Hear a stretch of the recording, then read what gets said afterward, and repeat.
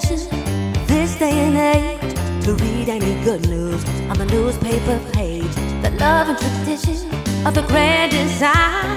Some people say it's even harder to find. Well, then there must be some magic clue inside these gentle walls. 'Cause all I see is a tower of dreams, real love bursting out of every scene. We're gonna fill our house with happiness. We're gonna smother the fools with tenderness. There's room for you, room for me, for gentle hearts and opportunity. It's the bigger love of the family.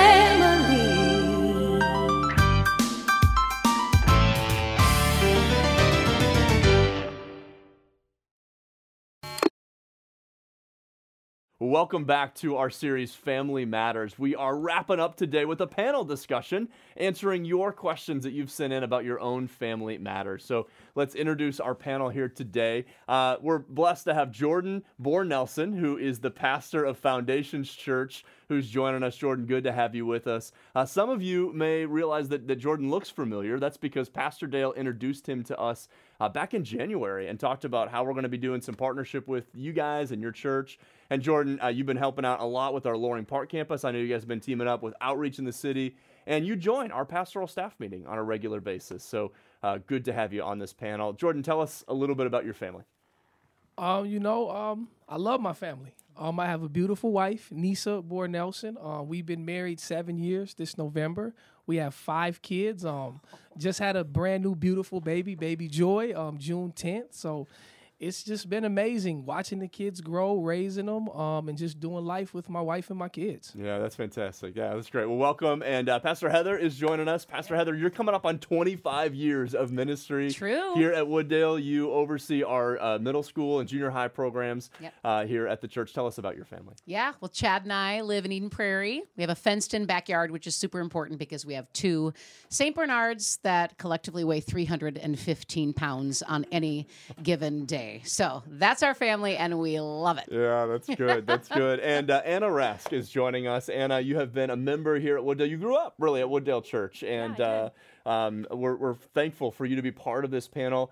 You teach biblical studies at the University of Northwestern St. Paul, working on doctoral program right now in theology and biblical studies. Tell us about your family. Yeah, I'm the youngest of 3 kids. My parents still attend here at Wooddale and recently engaged, so adding someone to my own family, 5.5 months to go. So yeah, that's great. That's great. And we're so thankful for your perspective because you kind of have like a foot, coming out of being single and moving into that married relationship. And this is going to be just a great addition. Pastor Ken Castor is joining us on our panel as well. Pastor Ken, you oversee family ministries, next gen programming here at Wooddale. Tell us about your family. Kyle, Kathy, and I have been married 27 years. We've got 3 kids. Oldest is 22. The youngest is 15, learning how to drive. Adoption is a part of our family dynamic, and we also have a python named Monty. Which is why I will never be over for dinner at your house. So you can come to my place. We'll invite you over and over. Yeah, I don't know. The snakes, I don't know. But Ken, thanks for being here. Grateful to have you here. So we're going to dive into a number of questions that came in throughout this series. And actually, I want to start by talking about one. And really, this is important because at Wooddale, we are a family. We're a church family. And sometimes families need to have open and transparent conversations. And a couple of you sent in some questions specifically about the little video that plays right before the messages throughout this series. And one of the people just kind of put it really well. They said, hey, Family Matters was a really important TV show in the 90s that highlighted black families and brought them into primetime TV. And that video that plays before the messages is a little white. And what's up with that? And I just want to say, hey, that's a fair question. And I appreciate the question coming in about that and the conversations that people have had with me about it. And I want to let you know that when our team stepped back to create this series, it was really important for us to think about how all the different ways of family are represented, thinking about parents and grandparents and aunts and uncles and brothers and sisters and even friends who really become like family, because all of us are invited to be part of the family of God. And unfortunately, that video didn't represent the ethnic diversity that we know is true about God's family and really is even true of the growing diversity here at Wooddale. So that was our bad. We can do better. And so if you saw that and thought, I think they missed something, we saw it too, and we're going to be more attentive to that in the future. So important for us as a family to say that as we begin. We're going to now kind of turn our attention here to some of the family matter questions that you sent in. And we began the series talking about marriage. Jordan, I want to bring you in first here. Kind of a classic question. Does God have one person in mind, like a soulmate, right? Is there only one person that God has for me to marry? So, Jordan, what do you say about that? You know, before I answer that, I just want to say it's a blessing to be on a panel, and a panel that talks about family. And a panel to be at a church like Wooddale, and it's not just about race.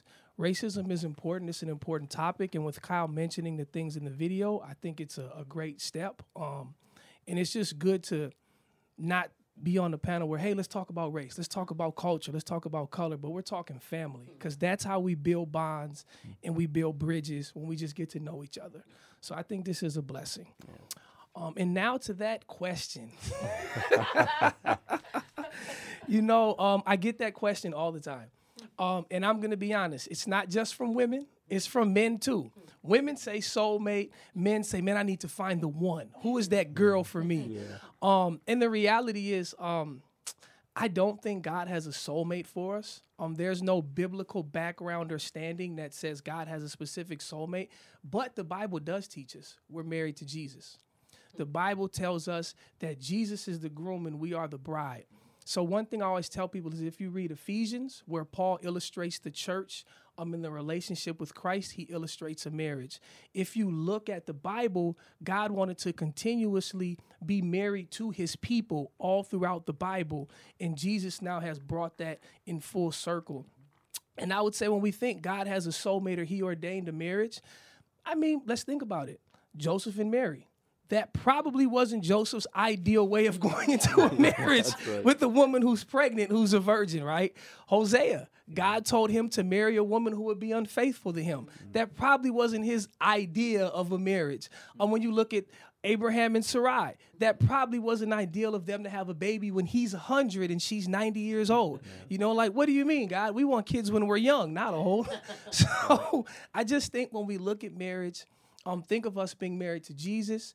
We can be compatible with other people, but that doesn't mean they're our soulmate. And I truly believe when we recognize our marriages to Christ, then we find those compatibilities with someone else, and that helps us to move forward with who we're going to spend the rest of our life with. Yeah, that's good. And I want to get your perspective on this. I mean, just recently becoming engaged, and even what does the Bible even say about soulmate? Yeah. Really, to echo off of Jordan's statements there, I do think we can have compatibility with a lot of people. I mean, those who remarry obviously find compatibility with someone else. But in terms of the word soulmate, I would just ask that you avoid using that word. It's not in the Bible. But this topic does also bring up a challenging conversation regarding divine sovereignty, versus human responsibility.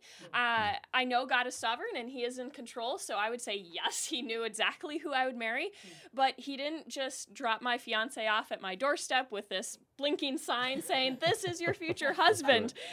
We had to put ourselves out there. We had to meet people and determine compatibility. As humans, we walk through life making decisions, and as Christians, we need to bring God into those decisions. And he's given us wisdom for what to look for in the spouse. First and foremost, someone who follows Jesus.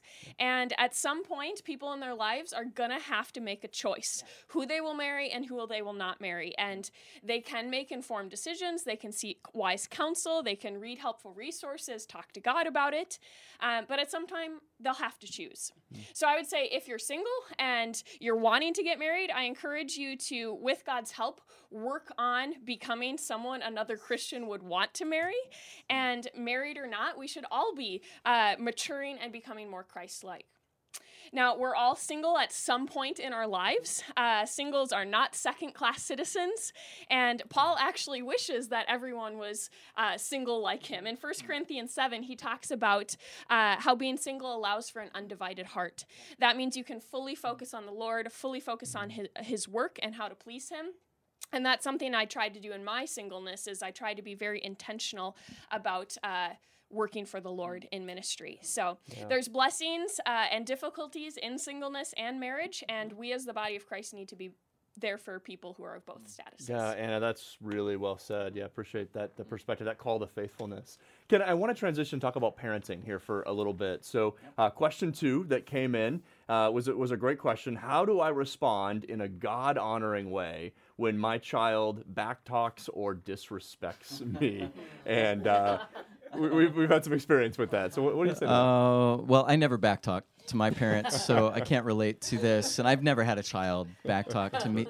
No, this is a really good question. It's a really big question. The 5th commandment of the 10 is to honor your father and mother. So it's actually really important to the Lord. He lists it before he lists do not murder. So it's the first social law that God has and how we relate to others. So respecting your mom and dad. And so it is really important. The word discipline is fascinating to me because it really means to learn. So when we discipline a child, our goal isn't to punish them for backtalking. Our goal is to help them to learn, hey, this isn't how you treat other people. This isn't how you love your neighbor. And your first neighbor in many ways is your mom and dad. So you learn how to love them by your parents disciplining you and helping you learn. If you're a disciple of Jesus, you're a learner of Jesus. No matter what age you are, you're a learner of Jesus. So you learn who he is and what he's all about and what matters to him. And so the same is true in the disciplining of a child. You want them to learn who God is and what God is all about and how to follow God's patterns. So the first discipline, though, isn't actually on the child. The first discipline is on the parent. Good. And if the child needs to learn not to backtalk to their parent, then it's up to the parents to not backtalk to one another, or even backtalk to the kids, or backtalk to anybody else. They're to model in a disciplined way, not to backtalk. So dads, I have a special message for you. If you don't want your son backtalking to his mom, then you need to model a lifestyle where you're never back-talking to your wife. You're never disrespecting your wife. So the first discipline is always actually on the parent to model a learning of God's patterns. Yeah, that's really good, Ken. And I would just point out and add that, occasionally parents will say, gosh, it feels self-serving to tell my kids they need to honor me. We actually had someone that asked that question. And I would just say what you described is the answer to that. It's when you have multiple parents and you can insist that how they treat their mom or their dad is an honoring way. That was modeled for me growing up. My dad, whenever it came to talking with me or trying to discipline me, was insistent that I treated my mom with respect and honor. And it was maddening to me growing up because he never wanted to talk about the issue. He only wanted to talk about how I treated my mom. And understanding now what he was doing, he was modeling for me this insistence that how you treat her is more important than even what the topic was. Yeah, how did he discipline you, if you ever talked back? So in 7th grade one time, he literally made me write a 3-page research paper on why I need to honor my mom. And he edited it and then had me present it to my mom. I never forgot that. Heather, I want to bring you into the idea of discipline because one of the questions that came in, this is kind of a fun little statement. It said, hey, my son's now in high school and he's taller than I am. He's becoming more independent. And here comes the question. My method of discipline that I used when my child was younger doesn't work any longer. What do I do? Yeah. Well, first, let me say that a change in size and a need for independence are not only not normal, but they're actually needed, right? So we all have, especially teenage boys in our lives, that are nearly unrecognizable when we see them 3 months into adolescence because, shoe size and pant length and facial hair and voice change. I mean, it's all there. But I also think of the independence piece, right?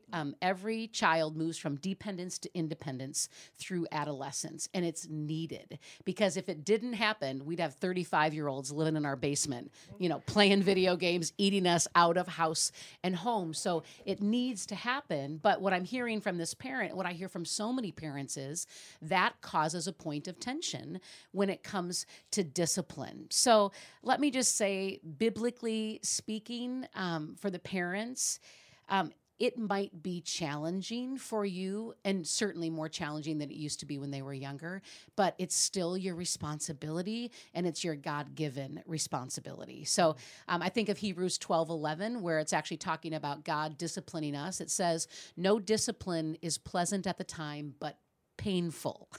And not, I think, just for the parent, but for the kid as well.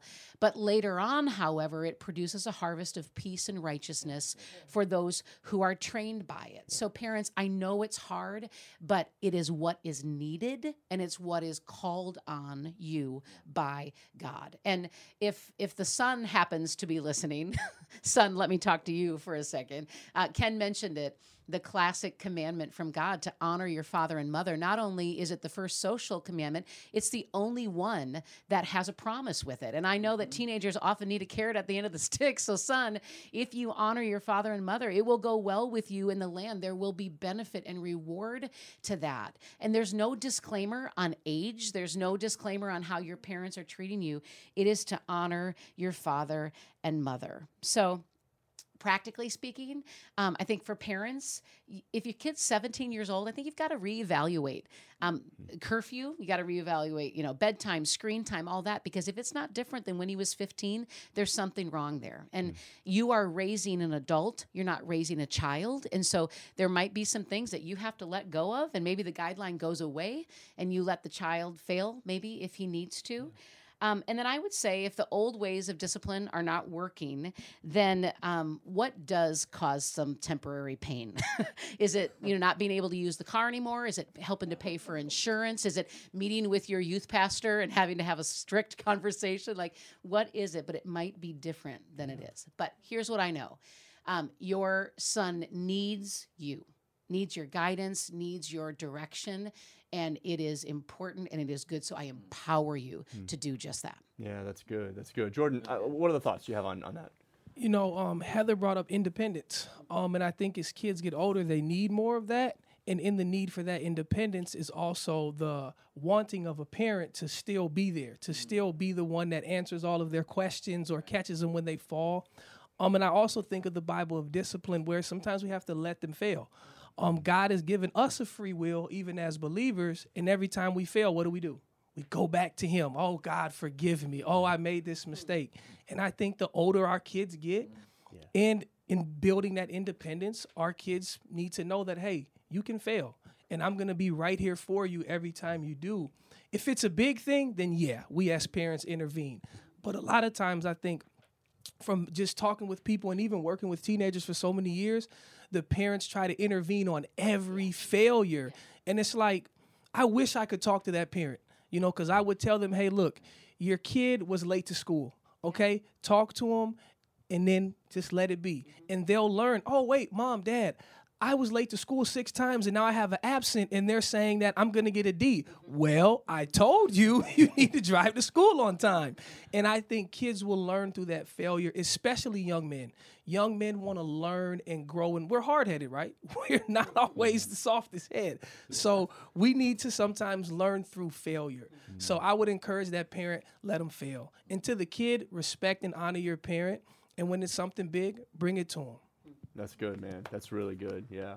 Want to talk about how we honor our parents in a season of mistreatment. So that's the next question. How do you honor your parents when they've mistreated you? And let me just give a little bit of setup for this. We had a question that came in that really just touched our hearts.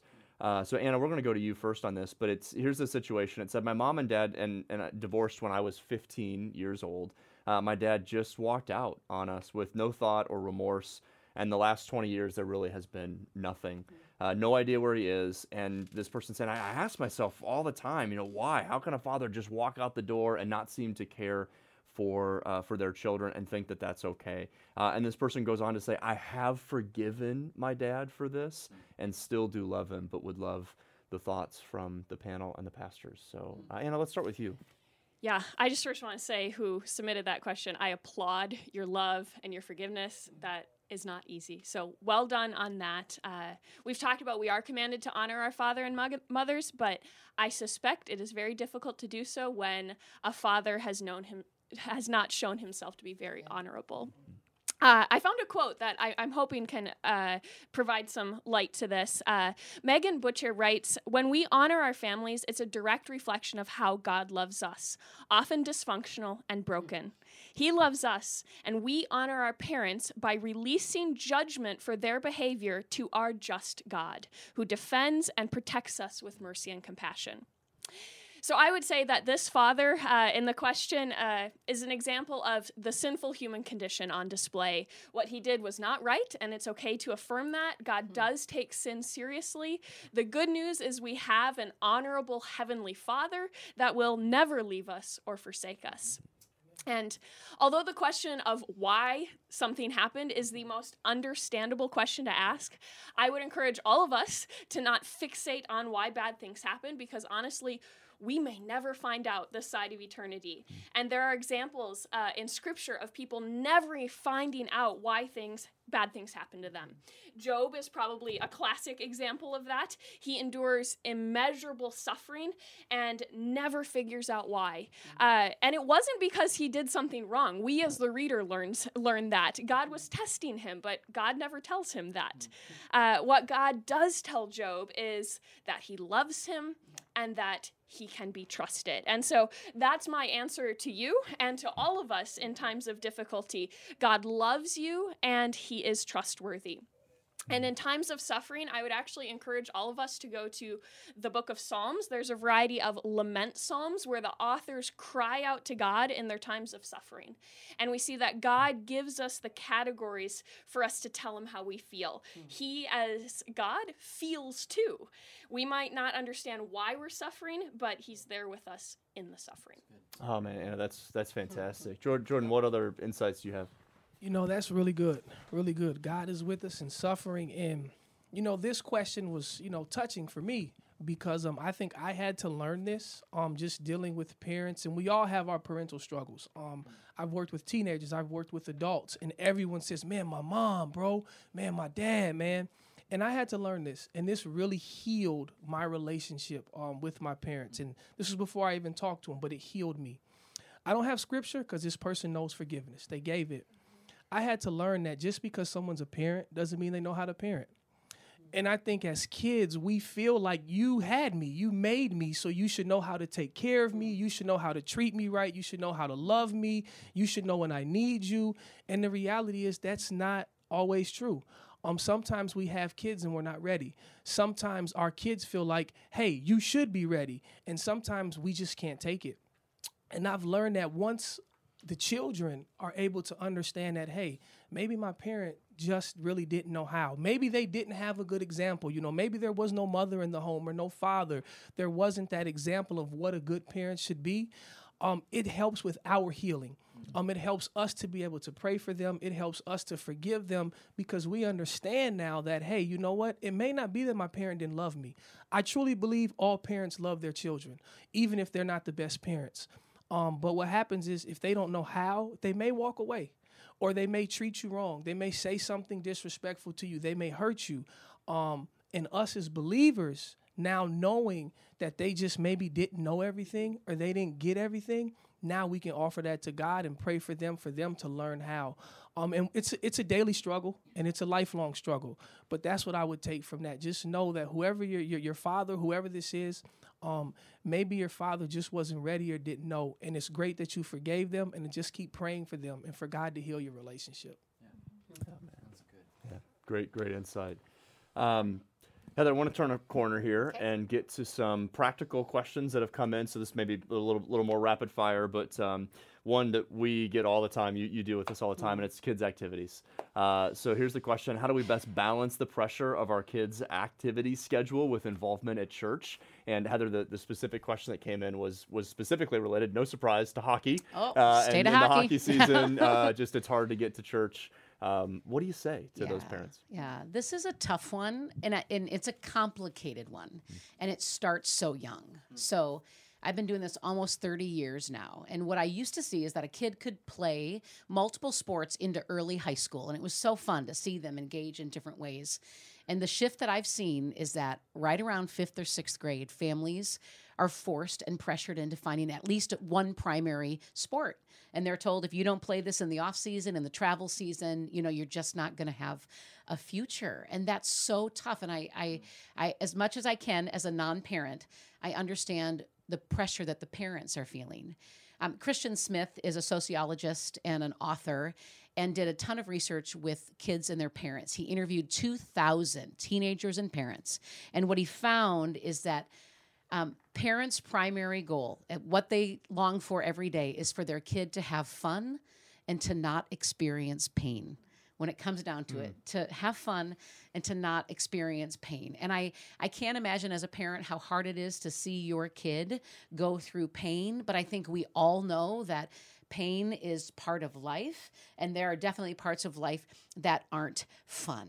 And I also believe that the parent who's asking this question not only cares about hockey, but also wants their kid to be walking in faith with the Lord. So what I do is I boldly ask parents to fight for God. I try to not sound dramatic, but I usually do. But, fight for God when it comes to activities, because what I typically see is that they bend to the pressure of the coaches, never asking for an exception, but they often ask me for an exception concerning the activity. So can I bring my daughter late to the event because she has a dance? Could I pick my son up early because he's got tryouts? But they never ask the coach. And I would hope that coaches are not only reasonable, but they want their athletes to be well-rounded. They want them to be grounded human beings. So rather than your kid missing an entire week of summer camp because of 2 days of tryouts, could you approach that coach and say, hey, could my kid do all of his tryouts on that one day? And I'll go up and get him from camp and bring him back. But then rather than just dismissing the entire experience, because here's the hard truth. Your child's probably not going to be an Olympic athlete, right? Research says that less than 2% of college athletes go on to be pros, but I would hope that they're going to be a God-fearing, Jesus-loving Christian for the rest of their life, and that demands investment as much as hockey, if not a little bit more. Yeah, I love the challenge, Heather. That's good. Okay, No, we need it. all right. I mean, we're in baseball and hockey season Yeah, I right know, now, I and know. we need that challenge. So that's good. Yeah. Ken, want to bring you in here, zooming out a little bit on extended family relationships. So, question came in about how can I spiritually guide, and this was specific to a niece and a nephew from a distance. So this is a situation where someone's saying, I have a nephew who's going into middle school, and their parents aren't having them engaged with their faith. What do I do? And specifically, what do I do with middle school boys? I've never had middle school boys. But I know this is specific to that situation, but I would say, we've talked to a lot of grandparents who are asking similar questions. Hey, what do I do with my grandkids? I want them to be involved in the church. My kids, their parents aren't involving them. How do I step into that relationship? So what do you say to extended family members? That's such a great question. And to those grandparents and aunts and uncles who really care about their nieces, nephews, grandchildren, I would just say God really wants to honor your heart. And so give the Lord your heart for that child. Just offer that child to the Lord in prayer every single day. So you might not have a physical opportunity to be with that child every day. Maybe they're nearby or their schedules are busy, like in hockey or whatever. But every single day, you still can pray for that child. So one of the things I often recommend, Kyle, is that we pray through Psalm 139 with the child's name inserted in there. So Psalm 139 starts, Lord, you've examined my heart. You know everything about me. And we often pray that psalm in kind of a personal, selfish way, which is fine, absolutely fine, we should. But what if we inserted the name of a next generation person into that psalm every single day and prayed for them? So somebody on the panel give me a name of somebody you I've care got about. 4 Henrys currently Okay, in my let's- 7th let's grade choose- class. Yeah, 4 Henry. Henrys. Let's choose Henry. So, Lord, you have examined Henry, and you know everything about him. And then just carry that on through the psalm. Henry is fearfully and wonderfully made. There's nowhere he can go to get away from you, Lord. And pray through that psalm with Henry in mind, and do that every single day. The Lord will honor that. And then I would say the next thing you need to do is just take practical opportunities to reach out, to be present, to let that person know that there is somebody who loves Jesus and who loves them, and you'll always be there for them. So, but before I get real practical on that, I would love to hand this off to a nationwide expert in middle school ministry that we have here on this panel. That's right. Yeah. If I could, I just want to tag team it to Heather. Yeah. Yeah. Heather, what do we need to know You're about sweet, middle you're school sweet. boys? Well, let me be honest that middle school boys are probably my favorite category of people in the universe. Like, God has given me a supernatural love for them, and I just love it. Here's what I know. Henry wants to be known, he wants to be seen, and he wants to be understood. So as an aunt, as a grandparent, as a neighbor, if you can show up in his life, to show him that you care and you see him, whether that's at his hockey game or choir concert or walking his dog with him, whatever it is, to show that consistently is huge. Over the long term. Over the long Over term, the long yeah, term, and not yeah. just during those years. And then I love conversation with middle school boys. It can often feel a little chaotic or disjointed, but they do love to talk. They just love to talk around activity. So I rarely go to like Famous Dave's or Dairy Queen with a kid and sit and talk for an hour. We're often playing pool, we're playing disc golf, we're doing something that's active where we can talk at the same time. But let him know that you're a safe place for him, and that if there's ever anything he wants to talk about, you would love to talk about that with him, and just keep that door open, because what I find is when there's something to talk about, he'll come to you. And then just the other side note is humor. Middle school boys love humor. And so if you can't laugh at yourself, if you can't laugh at the world, then you're going to have a little bit of trouble. But you've got to be able to have some good humor. And I wish I could tell you 7 jokes that middle school boys have told me, but I'll stop there. Well, that humor is probably true for all of us. Hey, Kyle, yeah, go if ahead. I can just interject here. So I think something that really works well too is what I do with a lot of the young boys is I tell them download the Bible app to your phone. And then on the Bible app, my kids do this every day. They say, Dad, it's God time. Where's our God stuff? And they know it's the kids' Bible experience on the Holy Bible app. And then with the older kids, I say, hey, short attention span. Let's be honest, right? Yeah. Especially middle school boys. So I say, hey, look, download the Bible app, and there's this thing called Your Story. Your story is less than 5 minutes. You're going to get a good speaker on there who's going to talk for a minute, 2 minutes about the Bible, explain the scripture, and I tell them just do that every day, and it's less than 5 minutes. And then what was your story about today? So in the age of technology, almost all of these kids have phones. That's the way I reach a lot of the kids I know I can't see every day, or I may not see for a couple weeks. Is, did you do your story today? What was it about? All right, cool. Any questions? What does this actually mean? And now we're able to start talking about God, but it's in a way that they're going to look at this thing every day anyways. And it really works. Yeah, that's Great good. idea. That's Yep. good. So I want to stick with the extended family theme. So Anna, I'm just going to come just to you for this question. What about extended family members who don't align with our Christian values? So, I'm imagining, some questions came in about, hey, what do I do when they're going to come stay with me, and maybe there's some dynamics there in the family that we don't align with, or they want me to be part of some things that they're doing, celebrations or certain life moments, and how do we engage with some of these conversations with people of our extended family? Yeah, so actually, when we're talking about Christians and non-Christians, the Bible gives us some important information, and I don't know how often we talk about this verse, but in 1 Corinthians 5, verses 12 and 13, Paul actually does call Christians to judge those in the church. I know that sounds crazy, Yeah, wow. but if a Christian has committed to following Jesus, we're called to hold them accountable and to call out their sin. But the goal is always for restoration and return, so we need to do it in love. And so admonish is probably a good word to talk about.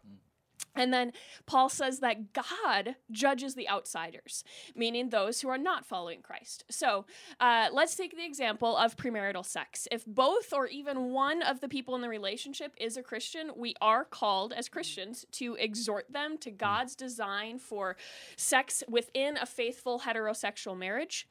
If one or both in the couple are non-Christians, we can certainly make our beliefs known to them, but we can't hold them to the same standard. Paul says God deals with them. So I have at times chosen not to confront a non-Christian couple about premarital sex because in reality, it's not my job.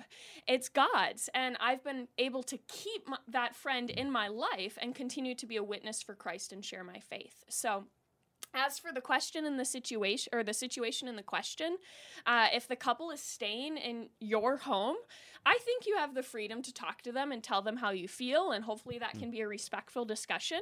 As for attending certain celebrations or inviting people over that don't share your same beliefs, simply attending something or inviting them over doesn't automatically mean you condone their behavior.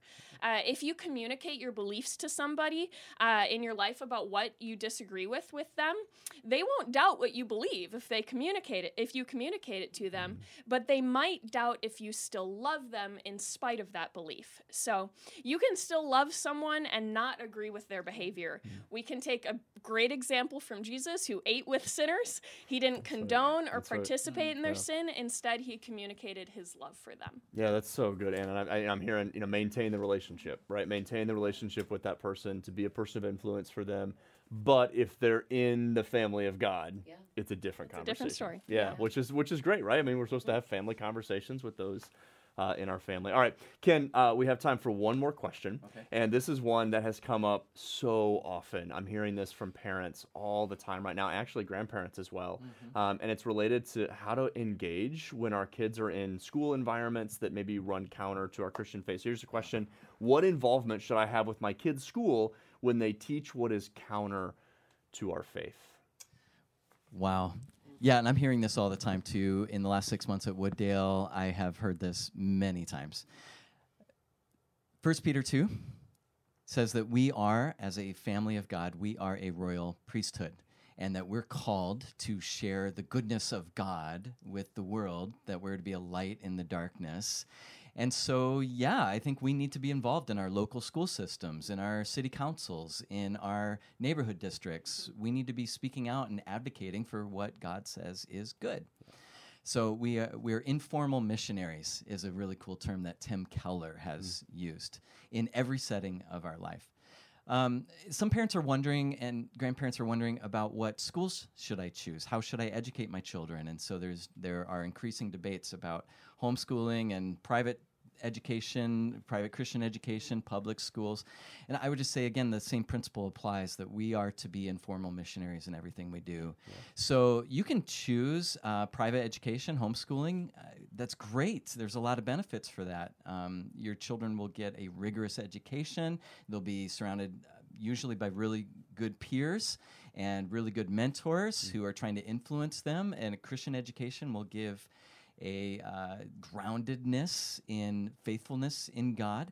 I think the fear is to remove children too far from the world that they can't share the goodness of God with the rest of the world. So how do the parents' challenge in that is to develop a resiliency of faith in their child, that their child has the boldness and courage to step into the world. Yeah. As an example of Jesus. You could choose a public education as well, and there are a lot of benefits to that. They learn how to love their neighbors because they're with their neighbors. They are introduced to a lot of subjects and topics, a wide array of things. They can have extracurricular activities and sports and music and all kinds of things. Some parents, and let's just be honest, some parents have to choose public education because they can't afford private education. Right. Or they can't afford the time of homeschool. Some parents have to choose public education because their child has special needs or mental health scenarios, and they need the adaptive learning techniques that public schools offer. Yeah. So there's nothing bad about it, and there could be a lot of pluses. Again, the fear is that they'll be surrounded in an environment that doesn't encourage them to follow Jesus.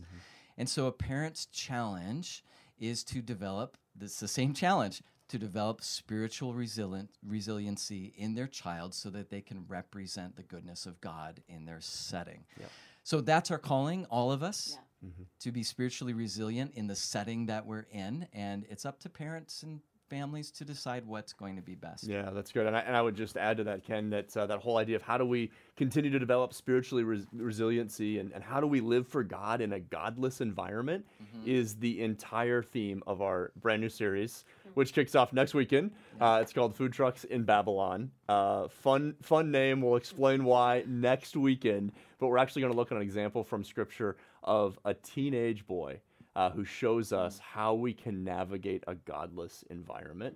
And I think it's going to give a lot of real practical help and hope for those of us who find ourselves, really all of us, finding ourselves in those different environments. Yeah. So thank you to this panel. This has been awesome, so fun. Thanks for joining us. This is a set for Family Matters. Somebody asked me this last week if this was my living room. And it's my living room's not so Are those not your- so those are wonderfully your decorated. drapes? Yeah, that's right. No. But a great throwback. So well done to our creative team for helping to put all this together, and thanks to you for the panel. Grateful to be part of this. As we just put a bow on this whole series and wrap up this whole idea of Family Matters, I just want to speak to each family that's out there, whatever your situation and whatever your circumstance. Listen, I know at times Family Matters can be difficult. And I want to encourage you with this, that no matter how difficult your family relationship may be, no matter how long it's been, how distant you have grown, how impossible you think the situation may be, don't ever give up hope. Because Lamentations tells us that our God's mercies are new every morning.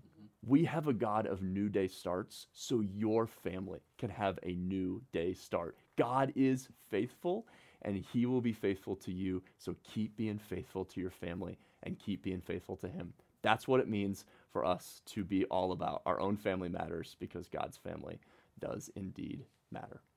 Thanks for joining us for the series, and we look forward to seeing you at our next series.